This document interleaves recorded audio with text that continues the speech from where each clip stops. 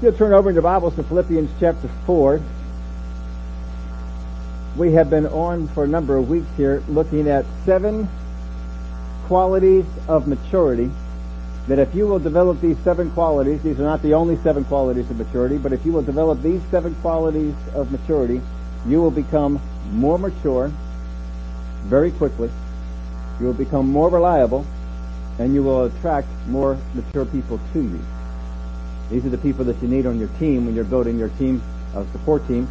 We started this way back when we were looking at, well, how do I have people in place when I need support? How do I have them there? We've been talking about building your support team, and here in the last number of, quite a while, we've been looking at the 7 qualities of maturity. We are on number 6. We had been on number 6. That was gratitude, and we spent 3-4 weeks. I forget how many times we spent on that one. That is one of the most important qualities, and it's so easy for us to get away from it.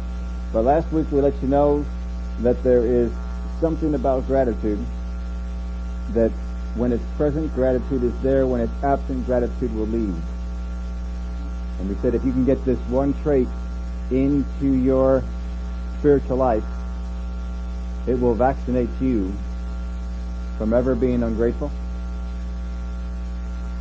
And when you really look at what this one word means, it will actually keep you out of most every sin that is in the Bible. If we can just do this one thing. So you can understand this one thing is probably pretty tough. But it's a whole lot easier to focus on 1 or 2 things. If I can just keep these things going, then I'll keep my life well. I'll keep myself mature. I'll keep myself going in the right way with God. And a number of weeks ago we had touched on this verse, and someone had asked about the word contentment. And so I said, well, we'll spend some time on it. And so we're going to do that here today. But last week we were finishing up some things on gratefulness. We saw the difference between being grateful and ungratefulness. You don't become grateful. You realize that you're in a position to be grateful. That's all that gratefulness is. You realize, I'm in a position to be grateful. Very often people have done things on your behalf and you were not aware of it. You would have been grateful if you had known, but you just didn't know that someone went to bat for you, somebody did something helped you on whatever it was. And then all of a sudden you become aware of it. That it didn't just happen, someone helped you. And so you have the opportunity to become grateful. The Word of God makes us aware of the things that God has done for us so that we can be grateful. Sometimes we become aware of what other brothers and sisters have done for us, and we can become grateful. Being ungrateful is something that I do become. It's formed by how I view what was done for me and my benefit from it. And we looked at, sometimes we have done good things for other people. We have helped them. We have done things to assist them or whatever. And they, at the time, were grateful. But along the line, they became ungrateful, and it seemed like we hadn't even done that. We looked at a particular story that we had seen that go on with, where the king didn't even recognize the goodness that Jehoiada had done, and eventually ended up killing his son because his son spoke the word of God against him. They can become ungrateful. It doesn't mean that you stop doing the things that you're doing because you understand gratefulness. You keep on going, you keep on doing those things, but it will happen. It happens to God. Have there not been Christians that you know that were very grateful at the time they got born again, very grateful for the things that God had done for them, and then became ungrateful? When that happens, the enemy is able to get in, and he makes what you once saw valuable and worthwhile as not having any value or being done for an ulterior motive. And you become ungrateful. But here in Philippians chapter 4, we're going to read all these scriptures because the main one we want to get to is here in 11. But we're going to read the things that go on around it. But I rejoice in the Lord greatly that now at last your care for me has flourished again, though you surely did care, but you lacked opportunity. Not that I speak in regard to need, for I have learned in whatever state I am to be content. That is one of those refrigerator verses. You ought to write that down, put it up on the refrigerator, look at it all the time. Not that I speak in regard to need. How many times do we speak in regard to need? I need a better job. I need a better car. I need better kids. I need better neighbors. I need a better grocery store. I need a better price on gas. We're always looking at what we need, and it's very easy for us to speak of what we need very, very naturally. But Paul here tells us, not that I speak in regard to need. It is sometimes very difficult for us not to speak in regard to need, because if I don't speak about my needs, no one will help me. So I speak about my needs. But then I become need conscious. And I'm always vocalizing these things. Not that I speak in regard to need, for I have learned in whatever state I am to be content. In whatever state. Now the context suggests in abundance and in lack. The context here is suggesting that he has learned that when he has more than enough, he is content. When he has less than enough, he is content. Now, does that go against some of your doctrine? What do you mean less than enough? I believe a God who is more than enough. I always have more than enough. Well, then you're better than Paul. Because Paul, at times, had needs. But he said, regardless of whether I have need or whether I have supply. I don't speak out of need. That's not how I talk. For I have learned in whatever state I am to be content.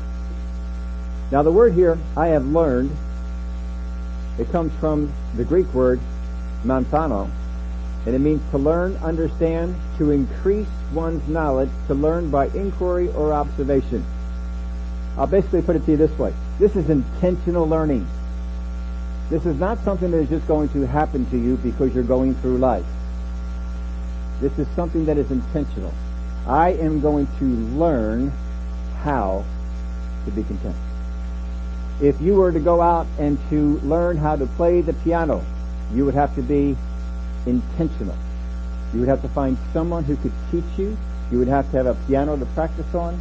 You would have to have a space for that piano. You would have to have time in your schedule. You would have to set these things aside. I've got to have these things in place in order for me to learn how to play the piano.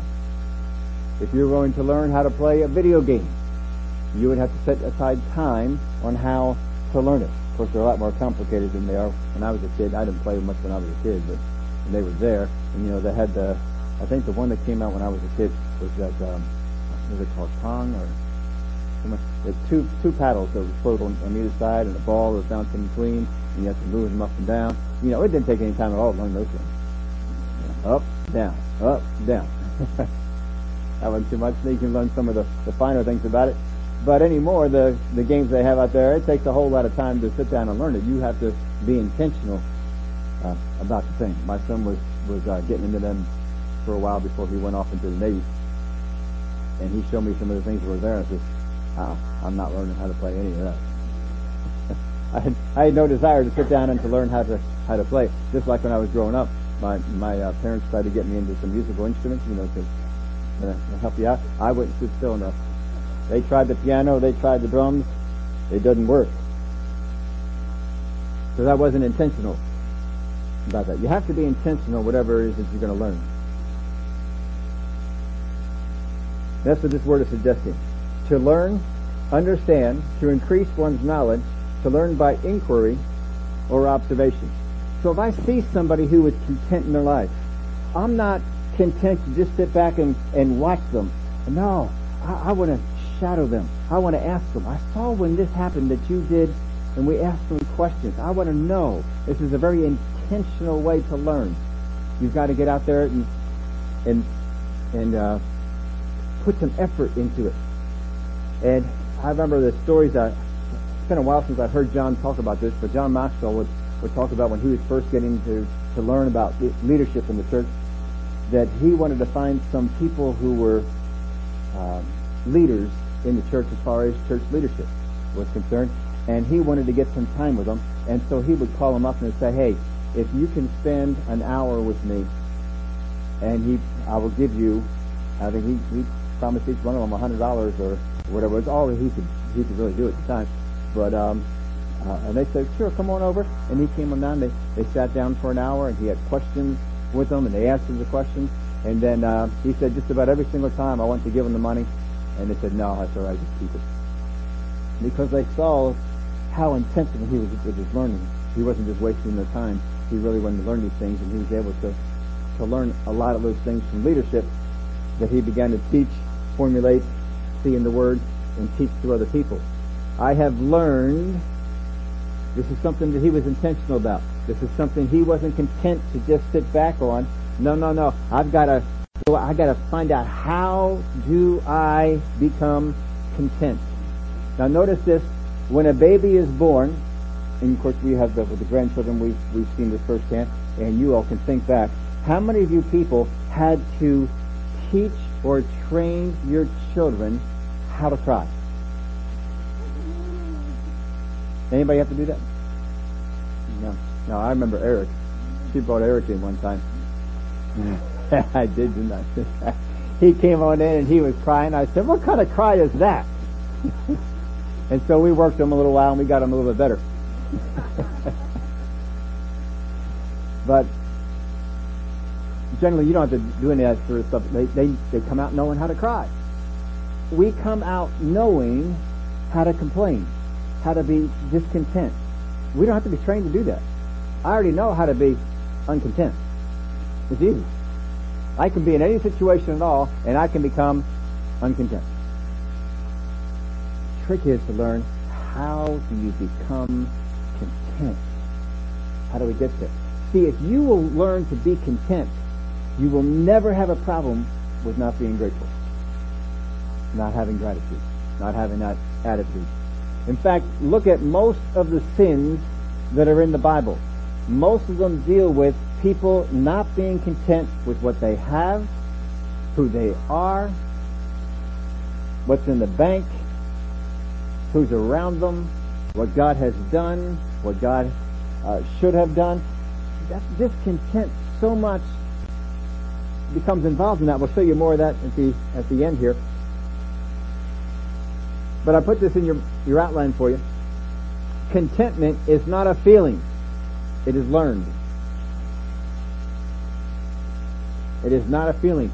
Often we think that contentment is a feeling. I need to feel content. I don't feel content about my family. I don't feel content about my job. I don't feel content, and we'll list whatever situation. I don't feel content. It doesn't matter how you feel. You'll learn how to become content. We get there through the things we have heard, learned, and saw. There is lasting contentment, is based on what does not change. If you want to have lasting contentment, it's going to be based on things that don't change. Contentment won't be there because of your job, because your job can change. It won't be there because of your bank account, because your bank account can change. It won't be there because of your friends, because your friends can change. It is there for something that is far more stable. Learn to be self-sufficient based on the Word of God in you. You can do that. You can learn how to become content. Now this word content, we'd like to do a deep dive on words whenever we can. However, there is a problem with this word in doing a deep dive on this word and really getting a feel for what this word means. The word is antarchus, and it is used one time in the New Testament. Now, sometimes that happens, and all I do is I go over to the Septuagint. Let's see how they use it in the Septuagint. Guess how many times it is used in the Septuagint? One time. And that didn't help shed any light on this at all. So that I went back to try and follow this word through, and some of the things that I have that can really dig through the word, nothing. Nothing on this word at all. But this word is a compound word. It comes from a primary word meaning to be sufficient, to be possessed of sufficient strength, to be strong, to be enough for a thing, hence to defend, ward off, and be satisfied or contend with. And then they just put the word in front. The word that's in front of this is just a word that means yourself, himself, herself. That's all it is. So it means for myself to be sufficient. It means for myself to be in possession of sufficient strength. It means for myself to be strong. It means for myself to be enough of a thing. And this word is used a few more times so we get a little more of a feel for this one. Now here's something. One of the things I always like to do is when we're studying something out in the Bible, and I really want to get a handle on it, I want to see what word did the person who wrote it use, and what word didn't they? Now, if you were here on Wednesday, we had a real fun time with that, with the word against. But here for this one, I want to look up some of the words that he did not use. In the New Testament, there is a word that is translated sufficient, content, and a few other ways, worthy. It is the word hekanos. It is used, get this, 41 times in the Bible. So here's something that we see. We have one word that Paul could have used that is used 41 times in the Bible, and Paul uses a word that is barely used in the Septuagint, which he was very well familiar with. That's the Greek New translation of the Old Testament. One time there, and he is the only one who uses it in the New Testament. Why does he pick this word? Now this word that he did not use, hekanos, means, I'll put it here in this one, in Matthew 3:11. I gave you some references in the script. These are extra ones. Matthew 3:11, I indeed baptize you with water unto repentance, but he who is coming after me is mightier than I, whose sandals I am not worthy. The word there, worthy, is this word, worthy. When I think of somebody who is worthy, that means that person is sufficient in themselves to be worthy of whatever honor, worthy of whatever position, worthy of whatever it is that comes on. They are worthy of this thing because of something on the inside of them. Or as we look at it in the Christian circle, I have been made worthy. What Christ did on the inside of me has made me worthy of forgiveness of sin. In Matthew 28:12, when they had assembled with the elders and consulted together, they gave a large sum of money to the soldiers. So there it's used for large. In other words, why they use this for large is because they gave a sum of money that was sufficient. So if somebody wanted to come to you and say, will you do this job for me? Will you cut this lawn, shovel this walk, wash these windows, whatever it might be? Will you do this for me? And they say, I will give you $10. And you look at the lawn and you say, nah. Nope. No, this is not a $10 lawn right there. Now, so see, the amount is not sufficient. So then they up the offer until they get to a place, all right, I'll give you $100 if you will do this. Okay, we'll do that. And the reason you borrow this is the person who is paying you, it has to be an amount that they feel is worthy of the job or sufficient for them to dish it out, and for you to feel like it's worthy of you or sufficient for you to take it on. That's what this word is used here doing. This is not the word he picked. He had this word at his disposal, and Paul has used this word, but he didn't pick it here. In Mark 15:15, so Pilate, wanting to gratify the crowd, released Barabbas to them, and he delivered Jesus after he had scourged him and to be crucified. He wanted to gratify the crowd. He wanted to give the crowd what they wanted. Not what they earned, not what they deserved, not what they should have, not what was just. He wanted to gratify the crowd. 2 Corinthians 3:5, not that we are sufficient of ourselves to think of anything as being from ourselves, but our sufficiency, which is a very similar word. That first word, sufficient, is our word we're looking at here. But our sufficiency, that word means the ability or competency to do a thing, is from God.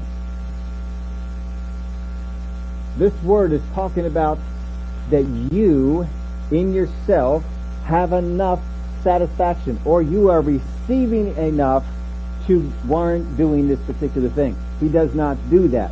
So let's read this verse again. Not that I speak in regard to need, for I have learned in whatever state I am to be content. This is not talking about getting the wages right. This is not talking about getting something on the inside of me, right? This is about me learning how to do it. Because I just look on, well, if I get my happiness, if I get my joy up, if I get my peace up, then I'll be okay in doing it. No, it has to be based on something else.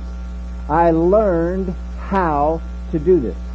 Now, every single person in this room has a skill, some kind of thing that you can do better than anyone else. It might be with numbers. It might be with organization. It might be with a particular craftsman type of a skill. It could be any type of thing, but you put some time into it. You focused on it. You got yourself to where you were comfortable with that. He says, I have learned in whatever state that I am in to be content, regardless of whether there's an abundance, regardless of what's going on. Now, what is it that we know the devil wants to steal things from you? What is it the devil wants to steal from believers? We've talked about this before. The parable of the sower tells you that.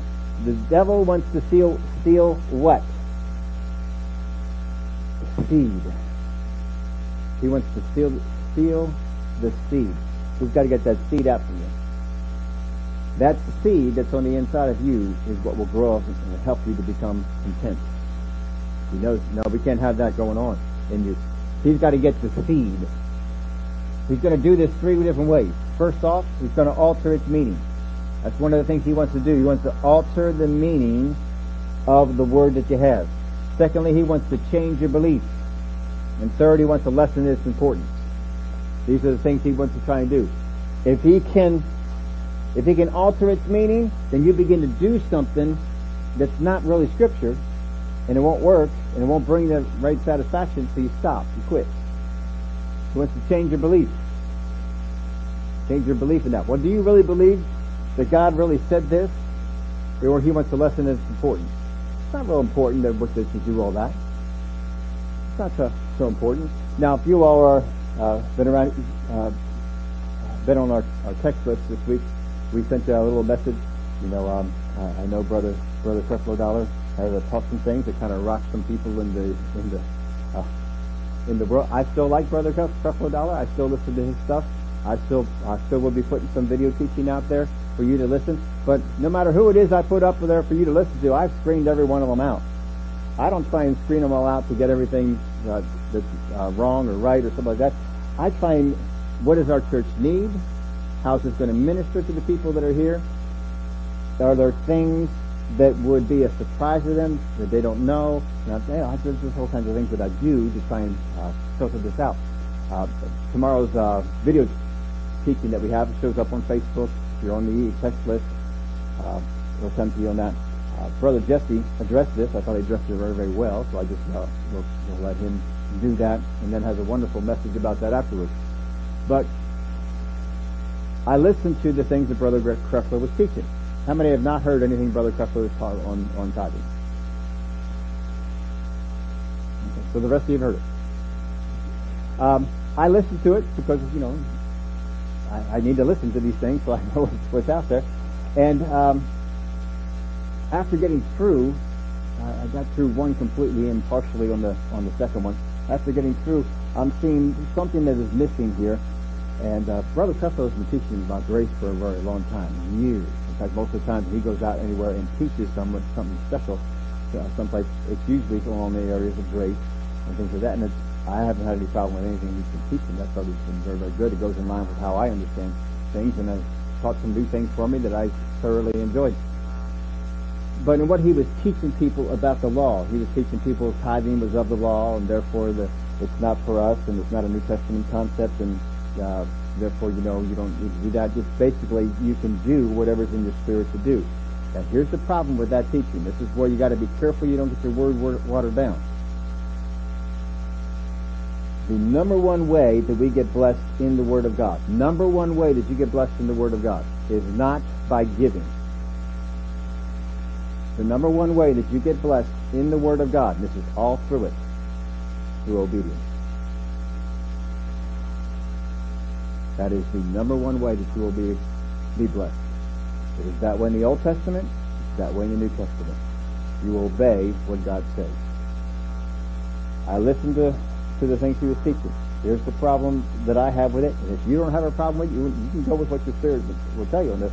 But This is what I see. There's no standard. The standard has been removed.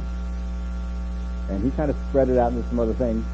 And if you listen to Brother Jesse tomorrow, he'll say, well, if you don't think the law is removed, just go out and try and cheat on your wife. You'll find out the law is still there.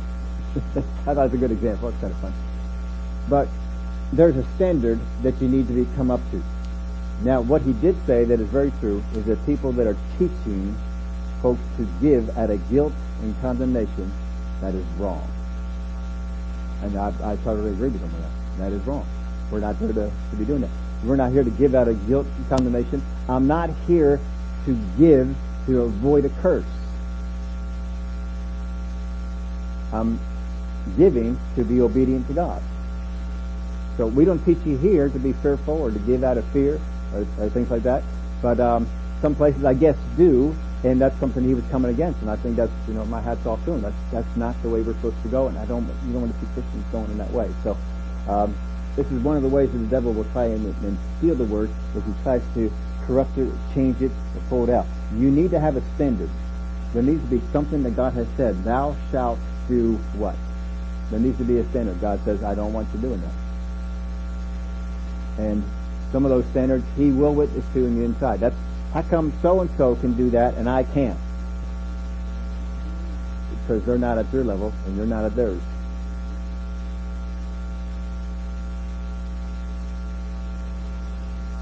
Anyway, that's all we need to say on those particular things. We don't give based on need, we give because God asks us to. This is what Paul is saying here in this verse. Let's read it again. But I rejoice in the Lord greatly, that now at last your care for me has flourished again, though you surely did care, but you lacked opportunity. Not that I speak in regard to need, for I have learned in whatever state I am to be content. He's not going to speak according to need. He's going to speak according to contentment. That's a hard thing to do. You listen to yourself this week. As you go through the week, you begin to listen. How much am I speaking out of need? Oh, I really need... Now, don't get in guilt and condemnation because you say that.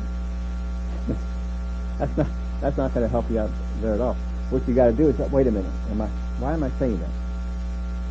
What is my purpose in saying it this way? Find out what that is. See if it's something you need to change. Now he goes on here. Not that I speak in regard to need, for I have learned in whatever state I am to be content. In other words, I have learned to be in a spot. Let's look at that definition on here again. Went too far past it. Sufficient for oneself, strong enough or possessing enough to need no aid or support, independent of external circumstances. That comes from Thayer. Sufficient for oneself, strong enough or possessing enough to need no aid or support. How many times can you say that you have gone about doing something for God, for your job, for your family, for wherever, and you need no aid? You can look at it, well, what I have is sufficient. Now, I don't mean that you have to do everything. I mean, if you need to get something done, well, if I need this done, there's an extra pair of hands. A need consciousness says, oh, woe is me. I don't have the person I need to help me out on that. A person who's talking like Paul is saying, he's learned to be content. Well, God, we need to get this done. I need somebody else. You can either send them along, you can point out to me where they are, I'll go get them. But you see, it changes the way that you talk. And until that time, you just sit on back and you're just, well, there's an urgent, I need to get this done now. Why? You learn to be content. You just learn to be content. Well, God, you know I need this in order to accomplish this. I thank you that you have supplied it. I thank you that you have done it. Abraham didn't go on Mount Moriah and start complaining, oh, I need this, I need that, I need whatever. He said the Lord will provide. And what happened? The Lord provided. Provided that time a ram, but a lamb would be provided later on. We got to look at it more that way. That's what Paul was doing. Boy, I sure could use that offering from the Philippians right now. That's a thought that come into his head. But he says, nope, I have what I need. And he teaches himself. He trains himself to do this. Let's go on here in verse 12. I know how to be abased, and I know how to abound. Now that can be bad words for some people. What do you mean be abased? My God has taught me to prosper. My God has taught me to be the head and not the tail. My God, and we say all these things. Yeah, have you ever not had something that you needed? I know how to be abased and I know how to abound. Everywhere and in all things I have learned both to be full and to be hungry, both to abound and to suffer need. Well, you've learned to be hungry. Sometimes we get that feeling of hunger. Oh man, I'm hungry. Can you think of the last time that you were really famished, really, really hungry? Yesterday, right? Oh, you were hungry. You're so, I'm so hungry. I feel like I'm going to be faint. And your body is telling you, I need food. You'll say this. I need to get some food. Isn't that some of the words that you would say? And then somebody is next to you and said, boy, I could really go for a burger. Oh, that would hit the spot. Oh, yeah. Let's go out there and let's get one of those burgers. And we just want to do this. And now, all I can think about is, I gotta get a burger. Oh, I gotta get a burger. Oh, I gotta have this thing. And you see, I'm in that need area. I'm not content with where I'm at. I'm not learning to be content. What we ought to do is take that opportunity. Oh, wait a minute. Here's an opportunity. I'm hungry. I'm abased. Oh my God, I'm just going to enjoy this thing. Oh, wow. No, I'm not kidding you. I mean, I've actually done this myself. Brother Hagin, he would teach us, live a fasted life. And so I would take times and say, well, I'm hungry. Well, good. I'm just going to stay here and be hungry for a little bit. I'll take care of it in a little while. And I just don't get that urgency. My wife will tell you, you don't hear me too many times say, oh, man, I'm going to get ill. Or it's going to happen to me. Because I used every single one of those opportunities. I took what Paul said literally. I used every one of those opportunities. Oh, I'm hungry right now. Oh, this is good. I like to go out and run. I trained myself on water. Because, our cross-country coach did that. Water was bad. Water is weakness. There was. That's how they would teach us. You don't need to drink no water before you get on that race. And you better not be guzzling water down when you get done. They taught us to be under control in those kind of things. So I go out now. I don't take a drink before. It's hot. I'm running for 2 hours. I don't take anything along with me to drink. Are you thirsty? Yeah, maybe. I just don't think of it. See, I train myself. I look for every opportunity I can do to train myself to be content. That wherever I'm at, whether I'm thirsty, whether I'm hungry, whether I don't have money, whether I do have money, whatever it might be, I learn, no, I'm going to be content. I'm going to learn to be content. And it's an ongoing thing that I'll keep learning because I think there's more levels of it that we can get to. But this is what you have to do. He says, I learned. This is an intentional learning. You got to apply yourself. It is not going to just happen to you because you want it to. I know how to be abased. Do you know how to go without? Now, if you read the other passage where Paul talks about things he wanted without, how long was he floating in the deep? How many of you expecting God to show up after the first day? And if God didn't show up, you're mad. How come you didn't show up? How come I'm still floating around here in the water? How come you didn't deliver me from that scourging? How come I got beat up with the boards?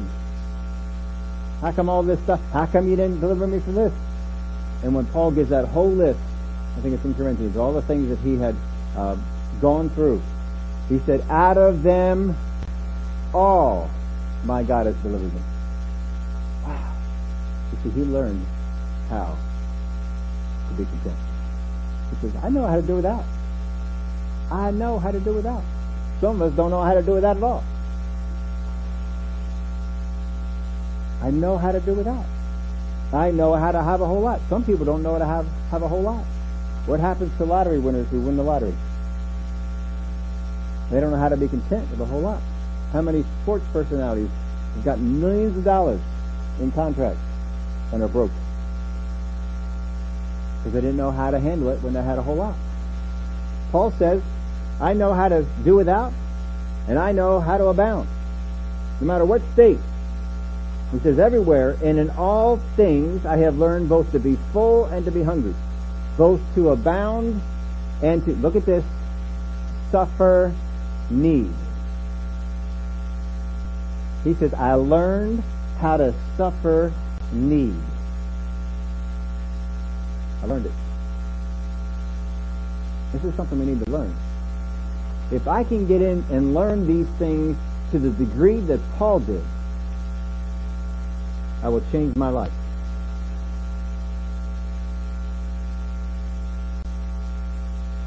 I have learned. He's learned how to live humbly, how to be in a low state, how when things are difficult, how when things are easy. A lot of times when we're going through some difficult times, if things would just get easier, I know I'd be happy. And then they got easier, and we still weren't happy. I know how to abound. One Rotherham puts it this way: how to have more than enough. I know how to abound. Phillips puts it this way: when things are prosperous. Well, I have not enough money, I have too much money. I have no friends, I have too many bad friends. I have no work, I have too much work.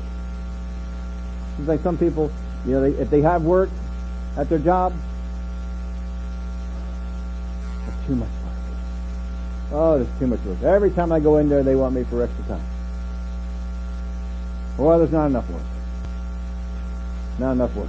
I go in there and they say, well, we don't really need you today. And if you can learn how to be content in whatever state that you're in, I guarantee you your employer will want you around. I learned that early on, and when I was working at Ken's Pizza, I'd show up early.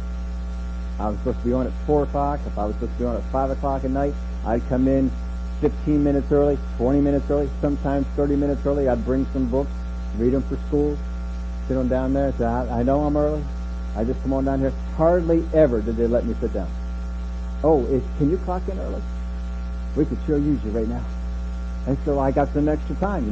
Kid going through college, extra time, this helps out. And when they came to the point, if I was on a 5 to 8, sometimes in the restaurant business, they give you a 5 to 8 schedule. You got 3 hours, maybe it was 4 to 8, maybe it was 5 to 9, 3, 4 hours of work that you had in there. But you took it. You needed to work until we'd gone over there. And now I tell you this, they never sent me home early. At 8 o'clock, they'd send somebody else home. They wouldn't send me home. I'd watch them. I'd see them do this. I one time asked them. They were supposed to get off. Do you want to keep them? Or... No. We need to keep you around. And they just would keep me around. And then pretty soon, when they had hours that were going on, instead of scheduling me for short hours, can you close? Yeah, I can close. And then pretty soon, I had all the hours that I wanted. I told them I can work this many hours, and they, if I told them I can work 30 hours in the week, can you do 33? Can you do 34? They'd always push for more. I saw other people there, they didn't have the same contented attitude. They were always grumbling and complaining. They didn't go after their work, and they would be sent home early. So the shift was slow. You know what? We don't really need you. Go on home. So they going home, they clock out an hour early, and they miss all that stuff. You got to learn how to be content. Well, they're working me too hard. You got to learn how to be content. Learn how to be content with somebody working you too hard. Learn how to be content with someone not paying you what you think you're worth. Learn how to be content when someone's going to pay you more than you're worth. Learn how to be content. That's what we got to do. That's what he's teaching you to do. Whether you are suffering lack or suffering abundance, learn how to be content. It's not going to happen just because you wanted to. It's not going to happen just because it's in the Word of God. You got to do something. He says, everywhere and in all things, I have learned. I have learned. We're going after this. Now the way this is put in the Greek, it's actually put in such a way that it seems like once you learn this, you're done, you're in. Once you learn it. How many people have learned how to ride a bike? Anybody not know how to ride a bike? All right. If you don't know how to ride a bike, then you're not going to hop up on one and go. But you cannot ride a bike. If you learn how to ride a bike, you can hop up on that bike a year, 2 years, 3 years, hop up on that bike. How many of y'all know? You don't know how to do it. You just get on that bike and you go. It's just because you learned it. Once you learn how to do this, now you can be riding a bike. You can ride a bike and not fall over, and you can also ride a bike. Those guys are doing the Tour de France. I mean, those guys, they know how to ride a bike. there's more nuances, there's more things you can do about that. You may not be up to the Tour de France level, but you know how to ride a bike. You haven't forgotten it. But you still got to apply it. You still got to put all those things in. If you want to be a Tour de France guy and do those type of races, then you got to be out there practicing all the time. You got to be out there riding. You got to put it to work. So don't you think, well, I learned this, I guess we're done. I know how to be abased, and I know how to abound. Most people feel like they know how to abound, and they do not want to learn how to be abased. No, I don't want to learn that one, God. Teach me more about how to walk right when I have too much. I like that stuff. Let me learn about how to walk with too much. I don't like not enough. I like too much. No, you got to learn both. If you can't learn both, you haven't learned either. Because all you learned is, as long as situations are the way that I want them, I'll be happy. I'll be content. What Paul is saying here, it doesn't matter what the situation is. I have learned how to be content no matter what. And he's been in some tough spots. He's been in places where people were unjust. They unjustly accused him. They unjustly tried him. They unjustly beat him. Riots. All this stuff would come on, and he's still content. And one time he tells us, I even talk to God, take this thorn away, the messenger from Satan that buffets me, not sickness and disease. He didn't say that. He said this messenger from Satan that buffets me. Take this away. And God says, my grace is sufficient for you. You get that grace working on the inside of you, you'll be content. Paul, you need to learn how to be content. All right, we're going to learn how to be content in these things. So when you have an opportunity where something is not quite right, something is not up to par, glory to God, I get to learn how to be a baby. This is great. I'm going to look forward to this. When you have an opportunity where abundance comes in, glory to God, I'm going to look at how to do this with abundance. How to not become dependent on the abundance, but to stay content in my God. You got to learn it. It's not going to come easy. Everywhere in all things I have learned both to be full and to be hungry, both to abound and to suffer need. I can do all things through Christ who strengthens me. Now we all like that verse, don't we? Oh, I can do all things through Christ who strengthens me. And we're facing a tough day, we're facing a tough time, and we pull that verse right out of the context. And we just start quoting this verse. I can do all things through Christ who strengthens me. But did you do what was in the verses before? Have you learned how to be content in all things? Have you learned how to be content when things are great? Have you learned how to be content when things are not? If you have not learned that, don't be pulling that verse out and say, I can do all things through Christ who strengthens me.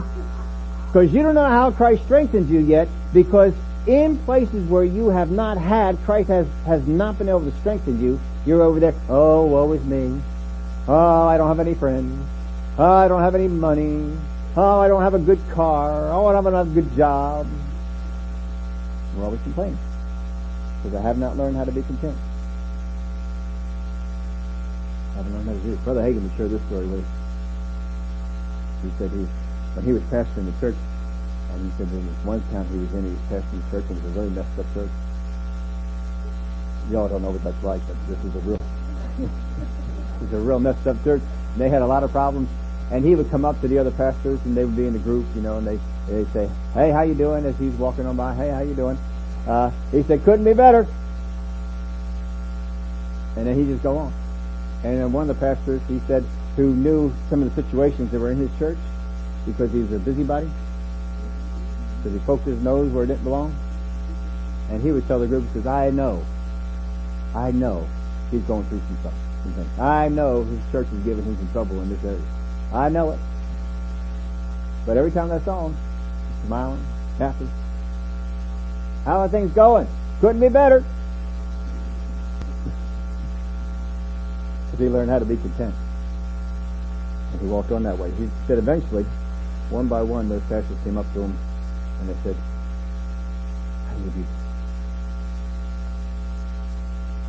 How do you walk around like you don't have a care in the world when you know you have some?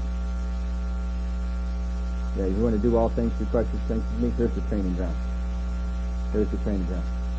I want to go and ride in the Tour de France. What are you doing to get ready? I'm not doing anything ready until I get on my bike and go. No. That's not how it's going to be. You want to be ready for this verse when you need to pull it out? Do the things that are behind it. Learn how to do this when things are good and things are not so good. When you got lots of friends, when you got no friends. Learn how to do it. This word here, I can do, means ability and strength. To be strong, to prevail. It indicates a more forceful strength or ability than dunamai. We all know dunamai, right? And James 5:6 is rendered availeth much. It means to avail, can do, be good, might, prevail, be of strength, be whole. Some of the places you'll see this in Matthew 8:28. These are the places where I guess I have the two extra verses. When he had come to the other side, to the country of the Gergesenes, there met him 2 demon-possessed men coming out of the tombs, exceedingly fierce, so that no one could pass that way. That's where that word is used. No one had the ability, had the strength to pass that way because of these 2 guys. Matthew 26:40, then he came to the disciples and found them sleeping and said to Peter, what? Could you not watch with me 1 hour? Couldn't do it? Galatians 5:6 and 6:15 is almost exactly the same. For in Christ Jesus neither circumcision nor uncircumcision avails anything but faith working through love. Verse 15 of chapter 6 adds on the end, but a new creation. James 5:16, confess your trespasses to one another and pray for one another that you may be healed. The effective, fervent prayer of a righteous man avails much. When he says, I can do, that's what this word is right here, Acts 25 and 7. And when he was come, the Jews which came down from Jerusalem stood about him and laid many and grievous complaints against Paul, which they could not prove. We're not familiar with people not being able to prove things, are we? People making saying things and not being able to prove them.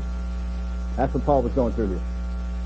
The word strength in there is then dunamo, which is the strengthened form of dunamo, with the prefix that is put on, to empower, enable, increase in strength.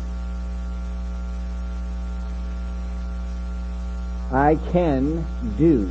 I can do. I have the ability and the strength. I can do all things through Christ who strengthens me. If that's going to happen, you have to know how Christ strengthens me. You need to know how that strength comes in. Now, we want to learn about this contentedness. How am I supposed to be learning contentedness? What am I supposed to be doing? How am I supposed to go about doing it? Now, I made this note, it's not in yours. But it's not what you have that determines your ability, but what you come to know. You got to come to know some things. You got to learn some things. I got to learn this ability. Not what you have is going to get you to this place of being content. It's what you come to know. You got to learn contentedness. Now, I'll give you a couple of examples here. Adam and Eve were content in the garden, were they not? Didn't have to farm anything. All the food was there. Peaceful place. Things were pretty good. They were content until they learned to be discontent. They were content until someone came along and taught them to be discontent. As far as they're concerned, this is great. We can eat from any tree in the garden. You got to stay away from that one. See, a standard. God puts out a standard. There's the standard. And it was just one tree. Man couldn't live up to it. Well, the enemy came in through the serpent. The serpent came and began to converse. Has God really said? God knows that the day that you eat of it, you will be as God, knowing both good and evil. They became discontent. All right, well, we've been content with our state, but now we're not. How many of you ever had a job and you were content? You went to work, they were going to pay you X number of dollars an hour, And you were content. You thought, this is great. This is more money than I was getting before. Things are going fine. And then you're talking to somebody at the lunch table, and they say, yeah, I'm making this, and that's $5 more an hour than you're making. How many of you instantly became discontent? You were content. You were grateful all the way up until you heard that. And you learned, I should be discontent.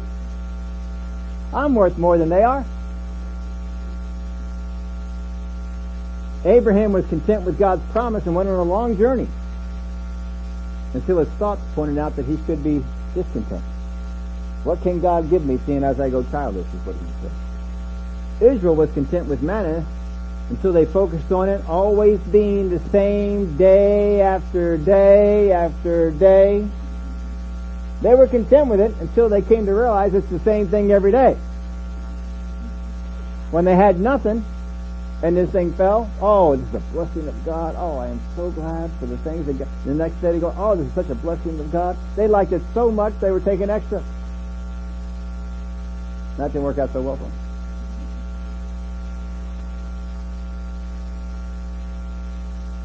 The events that were going on around them, the circumstances, caused them to refocus. They became discontent with a blessing from God.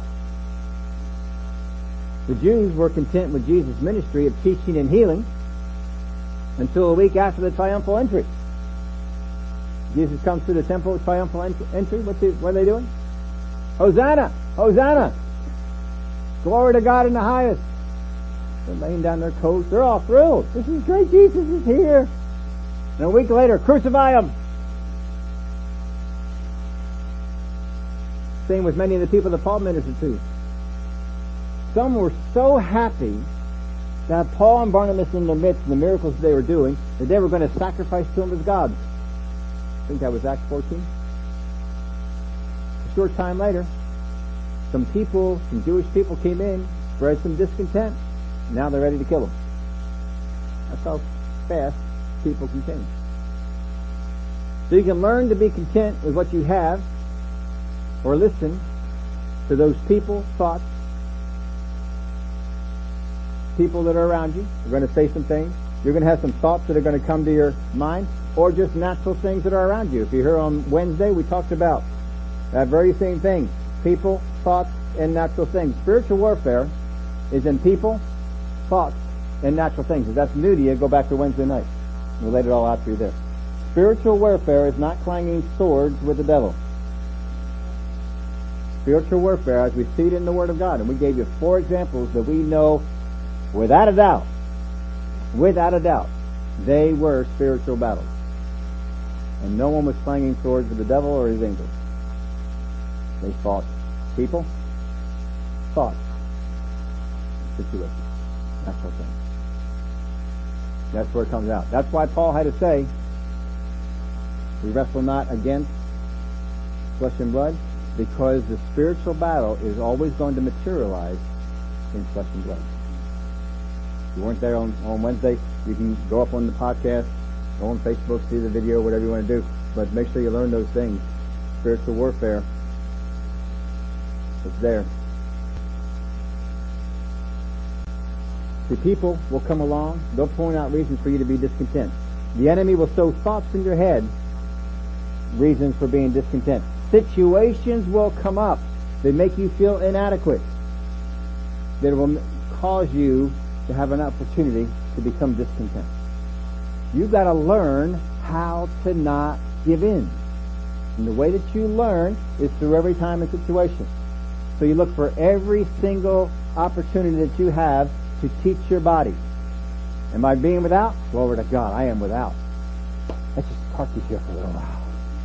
I just want to be in this spot here without for a little bit. I'm going to be happy being here without. Well, you don't know about my blood sugar. No, I don't. I'm not telling you that if you have blood sugar problems, that you're just, I don't have blood sugar problems. I have 0 blood sugar problems. 0. I can just decide I'm not going to eat. I can just decide it. I know that. Don't hate me. I sometimes just go, I just don't feel like eating. I might be hungry. I just don't feel like eating. And I just don't eat. My body does not have any negative.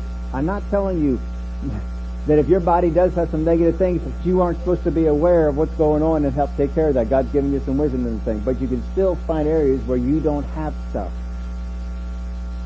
Things are missing. There's a lack that is there. I take it in the areas where I can find lack. I take it in the areas where I can find abundance.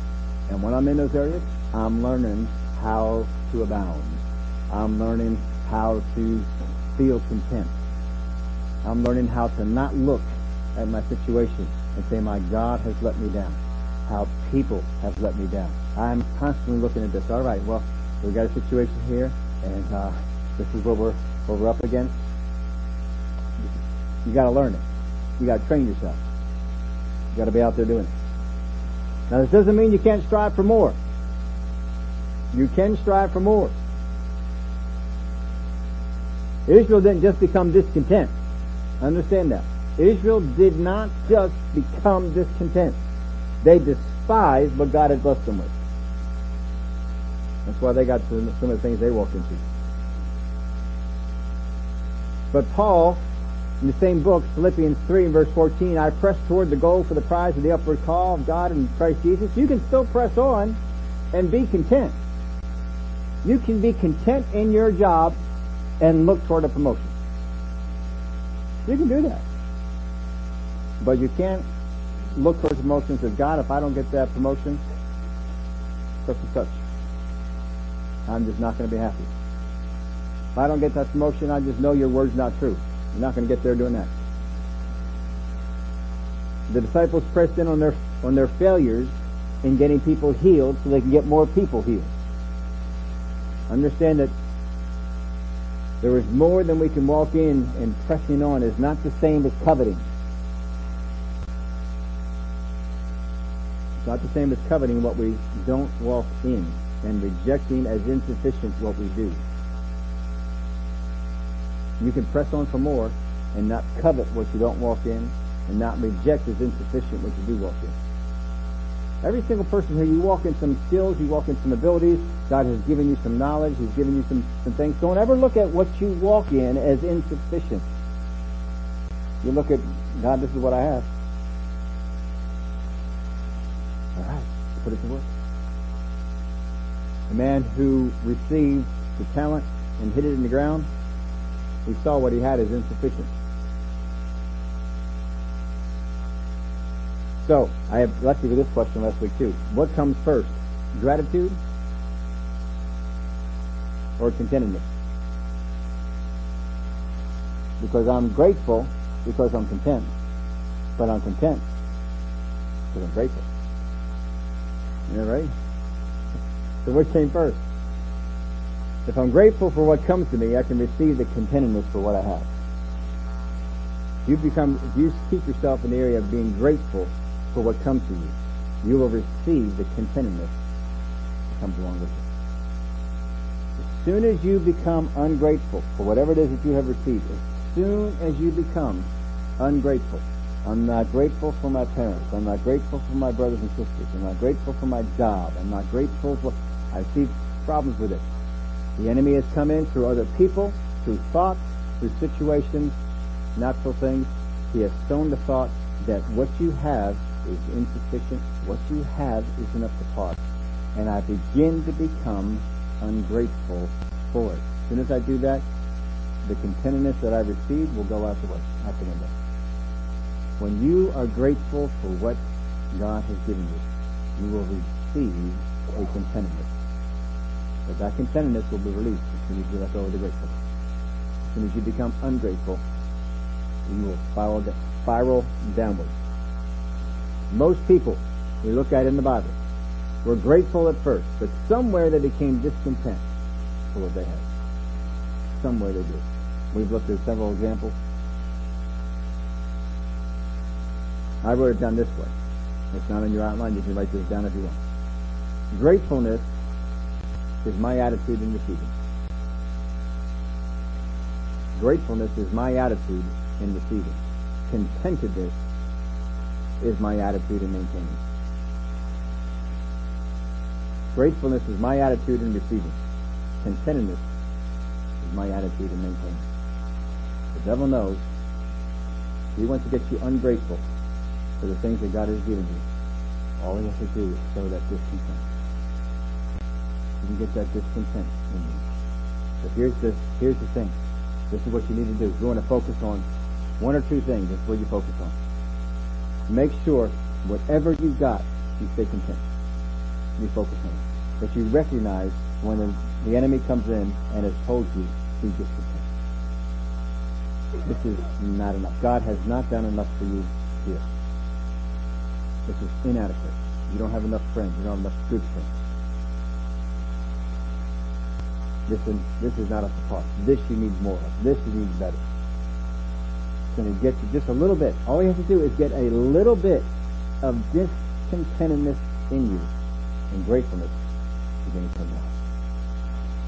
And then more discontentedness comes in. And pretty soon, what you were so grateful for before, you turn on. What they were so grateful for in the wilderness, this manna that came, they were overjoyed. They couldn't wait to get up in the morning and collect some more. This is our food for the day. This is fantastic. God is feeding us from the sky. They then came out and said, we despise this manna. And they became discontent with it and became ungrateful. That's how you can lose the things that God has given you. The devil knows the power of contentedness and the power of gratefulness. He knows its power. How is it that the devil felt? He became discontent with what was going on in heaven. He was no longer grateful for how God had made him. I will ascend my son. By thy will, that he said, I will do these things. The enemy wants to sow discontentedness with you, make you ungrateful for the people that are in your life, the helpers in your life, for the word that you have. If you've got word on the inside, he's going to begin to sow some things. Has that word really done you any good? It's going to make you discontent. You become ungrateful and just spiral down. Don't let it happen. Contentedness, if you can keep yourself in the area of contentedness with everything that's going on, you will find that there's very few things that you can even commit. You won't go out and steal anything because you're content with what you got. You won't go out and be immoral because you're so grateful for how your life is right now. I don't need to step out and make it. You won't lie, kill. You don't have any need for it. Because you're content. You can do this for your own self. Begin to think about all the situations that are going on in your life. All the people that you know. How many people do you know that got off without being discontent? Begin to think about, when did they become discontent? That's the problem. Don't let it happen. You go stand up with me. Glory to God. Glory to God. Father, I thank you that we can learn to be content in all the situations that we're in. We can find that contentedness. Sometimes we have lived a life that because things are going good, we can find contentedness, but when things aren't going so well, we can't seem to find it. But it's there for us to find.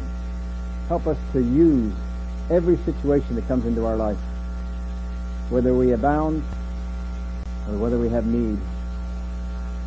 And in those situations, find the contentedness that is there. It will thwart the enemy's plan. It will keep him from accomplishing what he wants to do.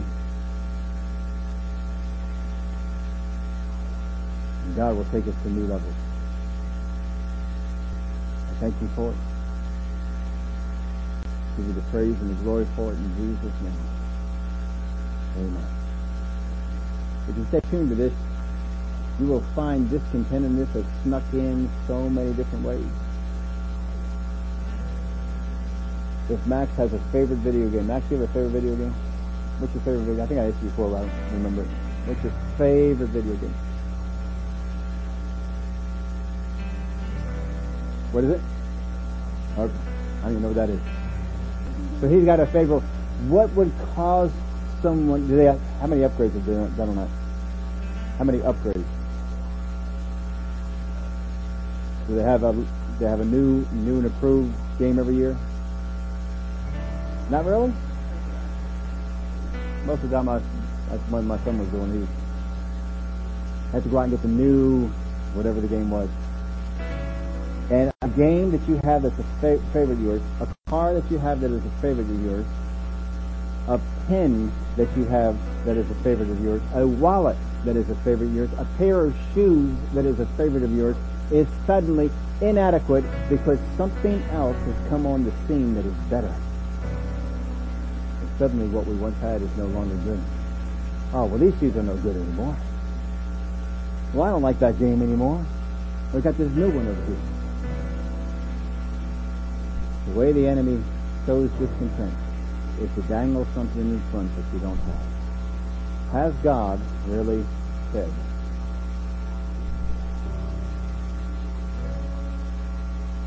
And dangle something in front that you don't have. You just get this one thing, everything's going to be fixed. Don't buy into it. Don't listen. Learn how to be content. Well, I hope all of you folks can hang out and head up to the